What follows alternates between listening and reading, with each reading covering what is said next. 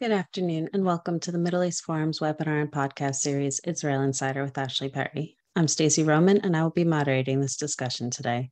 We are pleased to have Mr. Ashley Perry, advisor to the Middle East Forum's Israel office, join us here each Wednesday at 3 p.m. Eastern to update us on all the events going on in Israel. Mr. Perry will be giving us a briefing on current Israeli affairs for 15 minutes, then open it up for questions. Should you wish to ask a question, please use the Q&A box located at the bottom of your screen to type your question. And with that, I will turn the discussion over to Mr. Ashley Perry. Thank you very much, Stacey. Good evening from Israel. It's Israel's 74th Independence Day. For those who are celebrating Chag Sameach, or Din Simcha.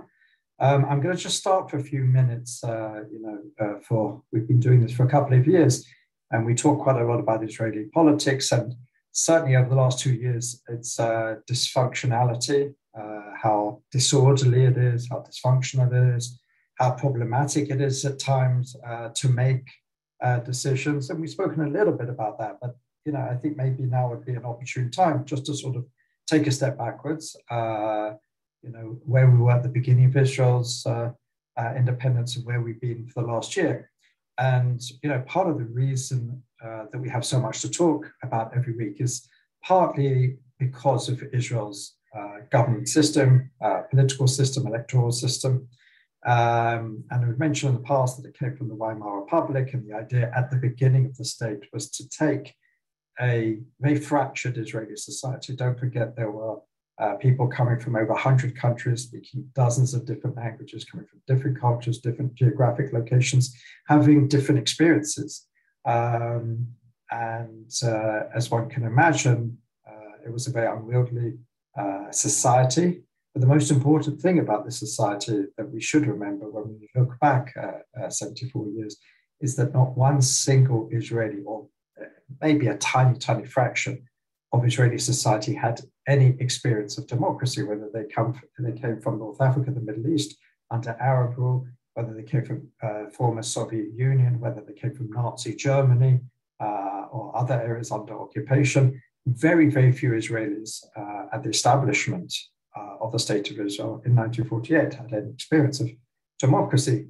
So it really was a blank slate for many. And it's quite remarkable thinking 74 years ahead, how I've created one of the most robust, as I said, sometimes dysfunctional, but certainly robust liberal democracies in the world, especially in an area, in a region where simply, is pretty unheard of. So, as much as we like to talk about, what's going on and the dysfunctionality and the negative side of politics, we have to also look at the glass half full. And after 74 years, there's been quite a lot of achievements, whether it's Israel as an OECD country, whether it's being the strongest country defense and security-wise in the nation, facing ongoing threats, some of them seemingly unsurmountable. And today there's a lot that Israel can be pretty proud of, especially if we look over the last year. There's some to be proud. There's some certain ups and downs. The first thing we can look at is the fact that we have a government since last year, since last Israel's Independence Day. We had 4 elections that achieved no results and no government. But finally, we had a government, probably one of the most unexpected governments in Israel's history, certainly the widest coalition in Israel's history, encompassing more parties than there ever has been, and certainly encompassing the wider spectrum of Israeli parties, from an Arab Islamist party, the first ever Arab party in an Israeli government, the far left Meretz, Labour, Blue and White, Yesh Atid, Tikva Chadasha, Yamina, Israel Beitenu. It's quite an unwieldy government, but it's almost coming to a year. We'll talk a little bit about that. Who would have thought a number of years ago there'd be 4 Arab foreign ministers meeting in Sde Boker, the resting place of Israel's first prime minister, David Ben-Gurion, but 4 foreign ministers coming to Israel for a summit, along with the US Secretary of State, Blinken, to discuss how to move forward in peace and security. It's something which simply unthinkable a number of years ago. This year has also seen a reset with Turkey. One can't imagine if one were just following Turkey-Israel relations for the last decade. But before that, certainly before President Erdogan, Israel and Turkey had excellent relations, and really together, that piece was the foundational pillar, one of the foundational pillars of peace and stability in the region. Well, it's, things have not moved back to there, certainly, and they probably won't, at least in the foreseeable future. But certainly Turkey has understood that it needs to have close relations with Israel, whether it's through gritted teeth or not, that's certainly a debate to be had, but certainly there's an interest now in Turkey to reset relations, to move on a more positive path. On the negative side, we have seen certain things that we have not seen before. We have seen rocket attacks on Jerusalem from Hamas, but certainly not at the level that we saw last year, especially around Jerusalem Day. The threats that Hamas have made since then, the gains, one could argue, that they've made on the Temple Mount and even in Judea and Samaria and West Bank Palestinian society. We're seeing those even up to today, with Sinwar, one of the military leaders of Hamas, making threats against Israel. Again, the kind of threats that we wouldn't have necessarily heard worded in the way that we're hearing them today. Another first, maybe not first, but certainly first in a while, we saw this year again, going back to the war of last year, as we saw many very serious battles, conflict within mixed Arab and Israeli cities, whether in Ramleh, Lod, Haifa, and other places. Really, the relations in some of these places between Jewish and Muslim Arab neighbors has not been reset, has not gone back to where it was. There's still a lot of fear, trepidation. There's still a sense of unease in many of these cities. So that's certainly a negative that we saw throughout the last year. Moving on to today's events, and what we saw today really is indicative of where we are perhaps in Israeli political discourse with the divisions. We saw a prime minister get up to speak at the annual Yom HaZikaron, Israel's Memorial Day, Israel's Remembrance Day for its fallen in wars and victims of terrorist attacks. And always there's a national and public ceremony where the families of those who have fallen and victims of terror will listen to the president, the prime minister, and others. And we saw Naftali Bennett get up to speak, and he was verbally assaulted by some members of the audience. There weren't that many, but it doesn't take too many to create a major disturbance, and that's kind of what happened. Bennett kept his cool. He got a lot of plaudits from the media for that. One can imagine, it's an impossible situation. He can't say anything to calm the situation. They can't really remove these people. They are family. Families of people who've lost loved ones, so you have to be very, very sensitive. So for around 6 minutes, he sat there. He looked at them. He didn't turn away. He didn't try and do anything except just to say, I understand your pain. And when it comes to the families of the fallen, you can say and shout whatever you want. And he actually did quite well, considering. There was also a less vociferous reception for other members of the government. There were some members of organizations representing the families of those who had fallen who said that government members are not welcome. The main organizations, the overwhelming majority, did accept, and in fact, some of them even apologized to Naftali Bennett. But it really goes to show, where our political discourse is, because it obviously, one can imagine that it sets a bad precedent. Not to say that Naftali Bennett is the first Israeli prime minister who was heckled at these events. Former Prime Minister Benjamin Netanyahu was heckled also previously, but it was one or two individuals, and it didn't last particularly long. So certainly what we saw today are scenes that are unprecedented in Israel, and the fact that such an important event for so many, it's a central event in Israel's national calendar, was interrupted for such a long time. The prime minister was interrupted, and he was called all manner of problematic things, which I'm not going to repeat, really just shows where we are. Onto politics, because We're having next week the opening of the summer session of the Knesset, and this has been eagerly awaited by all sides, perhaps by some less than others. But it's a crucial period because since the Knesset last met, we've seen the coalition's majority go from a majority of one to no majority at all. As we've said previously, it's now 60-60 in the Knesset because of Idit Silman, of Yamina's defection. It remains to be seen exactly how she's going to vote. If she's going to abstain, then the coalition still has a majority and it's able to pass certain laws, not basic laws, which have a quasi-constitutional presence, because for there you need at least 61 votes. So it's clear that that's not going to happen, as is the budget not going to happen next year, which also requires 61. But if Silman abstains on certain laws, then they can still pass. And when she was asked during an interview earlier in the week how she's going to vote, she was very non-definitive. She tried to avoid the question. She did talk about that she felt let down. She wanted to give this government a chance. And then when she saw that what she felt that it wasn't living up to its promise, she didn't specify what specifically she felt let down by, but it was very carefully curated with talking points that were just repeated by Silman throughout the interview. But it was interesting that she was non-definitive exactly how she's going to act in the future. So it remains to be seen. Ram, as we know, are still officially in a temporary boycott of the government. It's been very easy to boycott a government or Knesset that hasn't been meeting. So next week it's going to have to decide what it's going to do. There's a bit of an inner struggle there, as we talked about. There's 4 members, 2 would like to quit the government or are moving towards that position, and 2 would like to remain, including Mansour Abbas, the leader. So it remains to be seen. They have their demands. It's unclear exactly how strong they will be on these demands and whether they've been met yet. We haven't heard either way, but in the next few days, Ram will have to make a decision.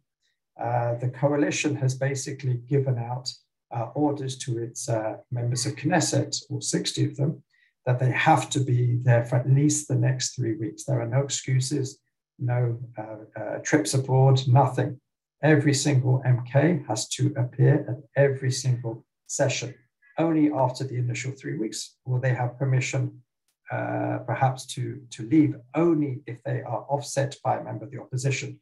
And we've talked about that before, this whole concept of being, offsetting one side to the other. In previous Knessets, usually if someone is away, maybe they're on an official trip, or maybe they have some personal reason, they're away for a vote, usually they go to the other side of the aisle and then someone drops out from that. It's a well-known custom in Israel, but certainly in recent years, with the division, with the divisiveness of Israeli politics, there's been a lot of hesitation to do so. We've had all those, crazy events where people had to leave, a funeral of a close family member, they had to leave hospital beds, they had to come from the birthing maternity ward sometimes to the Knesset plenum to make sure that they voted, because the other side would not offset. So the fact that they're saying for the next 3 weeks they have to turn up to every session, there's no offsetting, remains to be seen what's going to change suddenly over these 3 weeks. The interesting thing is, having met and spoken with a number of members of Knesset, ministers in the coalition over the last week or so, there is an optimism, there is a confidence that this coalition will last the session. Because when it lasts the session, then we're into the summer break, and then we've got the Jewish holidays. So, there's a good chance that it could last another few months. So there is that confidence. I'm not 100% sure if it's an accurate confidence. I think everyone is just waiting to see what happens.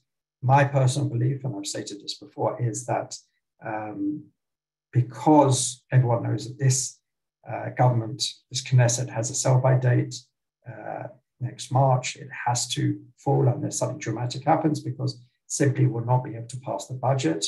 Everyone knows that this is going to force that everyone's going to start thinking, what is my individual or my party position? Or how am I going to go into the next elections? Do I have an issue over it? Do I quit the coalition over an issue? Do I make it an ideological issue? Do I get any achievements first? All these things will be going through not just the minds of the leaders of the party, but every single individual MK.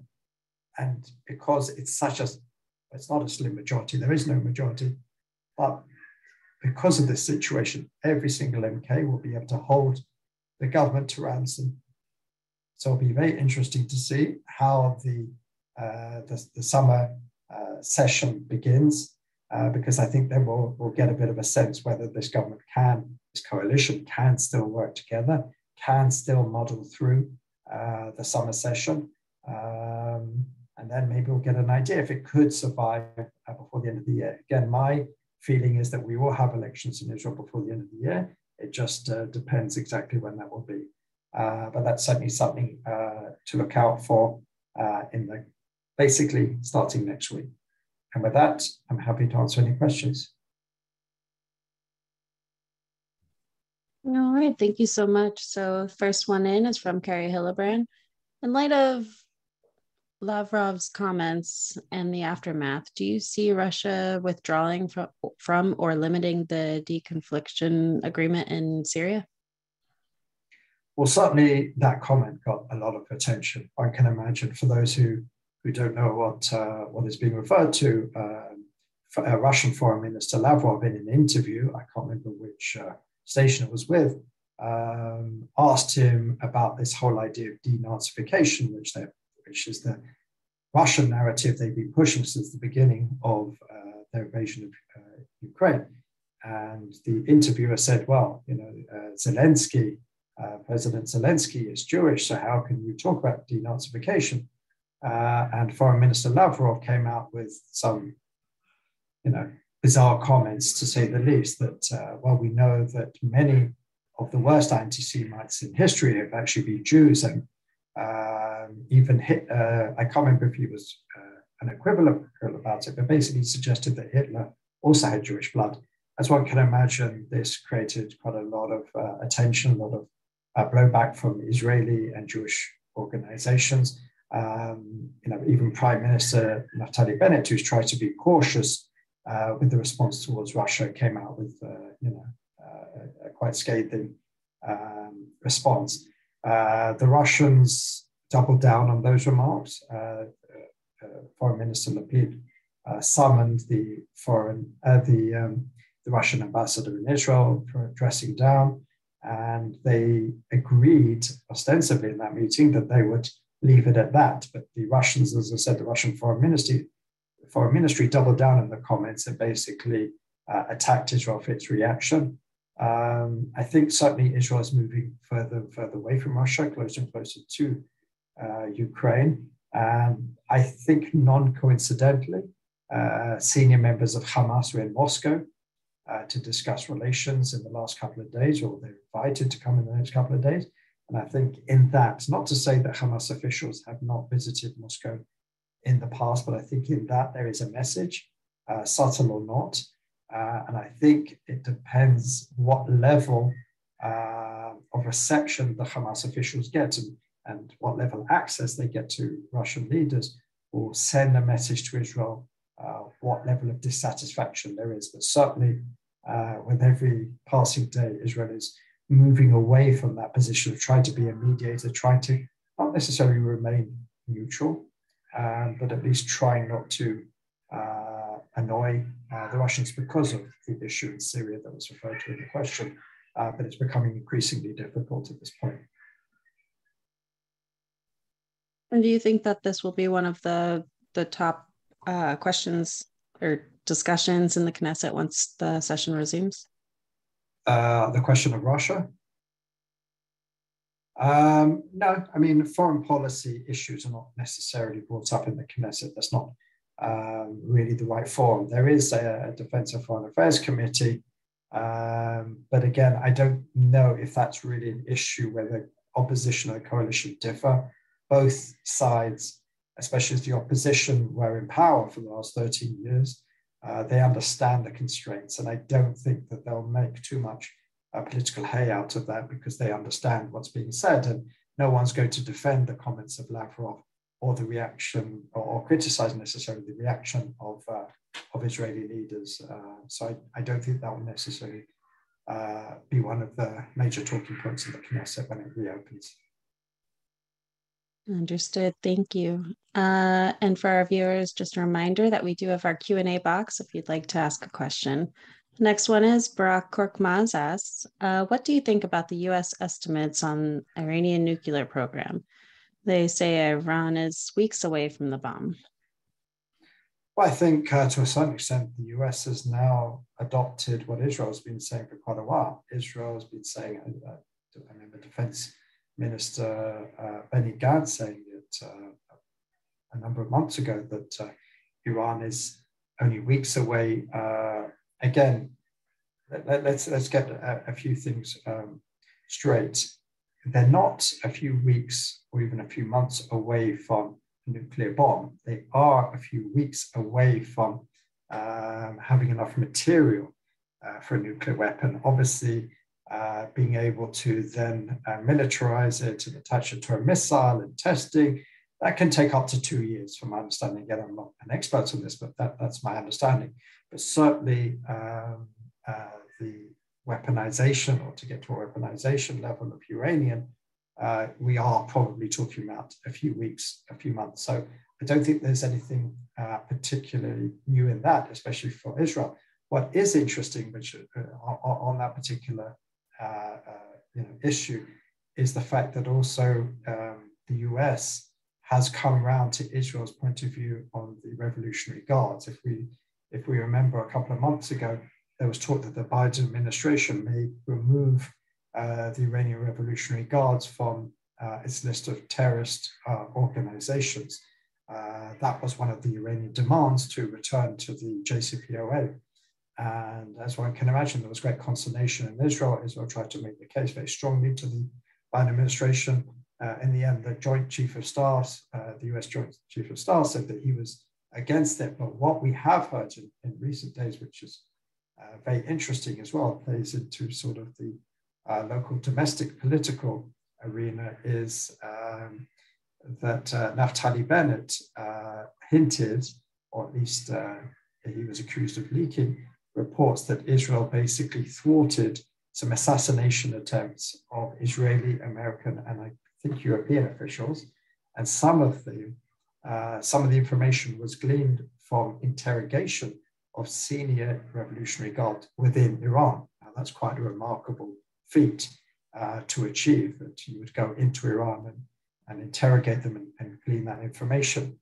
That served a number of things for Bennett. First of all, it showed the Americans how dangerous the Iranian Revolutionary Guards are, but it also said to the Israeli public, I'm prepared to do things that are a little bit outside the box. I can also be daring. I can also, conduct operations that will ensure Israel's security. So there's quite a lot of debate about that, whether that was really to ensure the Americans do not delist the Revolutionary Guards, or whether it was purely a political stunt. Either way, it could have achieved both aims. Certainly was a little bit of a win for Bennett. And the fact that the Americans now seem to have moved away from that position completely is also perhaps telling that perhaps the negotiations are going nowhere, some suspect, and at the moment there is no return to the JCPOA in sight. Thank you. And then you were talking about if the budget will not be passed, so this government has a sell-by date. Are there any not so behind the scenes relationships being formed between different parties to look forward to a new coalition government? There's always discussions, there's always meetings, and the media get very excited when someone from this party and someone from that party is sitting together. And there's always outreach. I mean, it's Likud and its allies are spending an inordinate amount of time trying to identify at least one member of Yamina, perhaps Tikva Chadasha, Gideon Saar's party, New Hope. to try and bring one more across, because as one can imagine, if one more person comes across, then the opposition have a majority to be able to pass a law of no confidence, which would bring down the government and force new elections. So there's this outreach is happening all the time. Any sort of leads that are happening, any family members, as we saw with Idit Silman, any spiritual leaders, any friends, any community leaders, anything that can put pressure on any of these members who are seen as weaker links is happening all the time. And I'm sure some of these meetings are taking place. At the moment, it doesn't seem that anyone's ready to jump yet, but obviously, as we saw with Idit Silman, we can all be surprised, from 1 hour to the next. So that certainly remains to be seen. Thank you. And if RAM does decide to continue with its boycott, what will that mean for any voting going forward? Well, it means that the government not only will not be able to pass any laws, and don't forget there are some laws which already passed their first reading and they're ready for the second and third reading. They're basically usually one after the other. So some of these laws that were passed to the point where they're just ready to become law now will have no chance, even if RAM do turn up and vote. Again, if everybody on both sides votes on every single issue, then nothing will be passed because a tie will not pass a law. But more than that, if they decide to boycott, then potentially the opposition could start passing laws to embarrass the government. But don't forget, in the opposition still remains a party of 6, which is the Joint Arab List of Ayman Odeh, Ahmed Tibi, which won't necessarily want to give a prize, and perhaps there aren't that many issues in which they will agree with Netanyahu's right-wing religious ultra-Orthodox bloc. So it's uncertain, but certainly there is an interest in them working together to embarrass the government. Perhaps on issues, they've worked together on issues of interest for the Joint Arab List and even for some of the ultra-Orthodox parties. So it's possible that they'll be able to find some common ground to embarrass the government and try and pass some laws. Thank you. Eric asks, what is happening with the Netanyahu trials? They're still going on. We spoke a few weeks ago, Phil Burr, who was a former senior advisor to Netanyahu, is taking the stand. And so far, he is considered a very problematic witness for the prosecution because he seems to have gone back on many of the things that he said during his interrogation, whatever you want to talk about. He is considered a state witness because he has agreed to testify on behalf of the state to get a better deal for himself, because he also was accused of some crimes, and that was the deal. But at the moment, he's certainly not giving everything the prosecution would like. But again, it's still, they're still going through. I can't remember what number Phil Burr is, but it's still one of the early witnesses on a very long list of witnesses. So nothing necessarily will happen for quite a while because there's a lot of witnesses to go through. Don't forget, there's 3 cases to go through. So the whole trial will take a very long time, if not years. So there's not that much happening. There's some interesting tidbits that the media report on, that especially surrounding Philber's testimony, as I said, because the state thought that they could rely on some of his testimony, and now he's claiming that it didn't happen exactly as he stated, or he can't remember exactly, or even going a little bit further. And there's a debate whether the prosecution want to characterize him as a hostile witness and strike some of his testimony. They haven't gone that far yet, but if he carries on or even goes further than he has, it could be that we'll get to that stage. All right. Well, thank you so much. We're just shy of the close of the webinar, so we might as well end now. So thank you so much for taking time to speak with us today. Thank you. For our viewers and listeners, please join us Friday at 1 p.m. Eastern for a webinar with Ori Wertman. Thank you all for joining us, and I hope you have a wonderful day.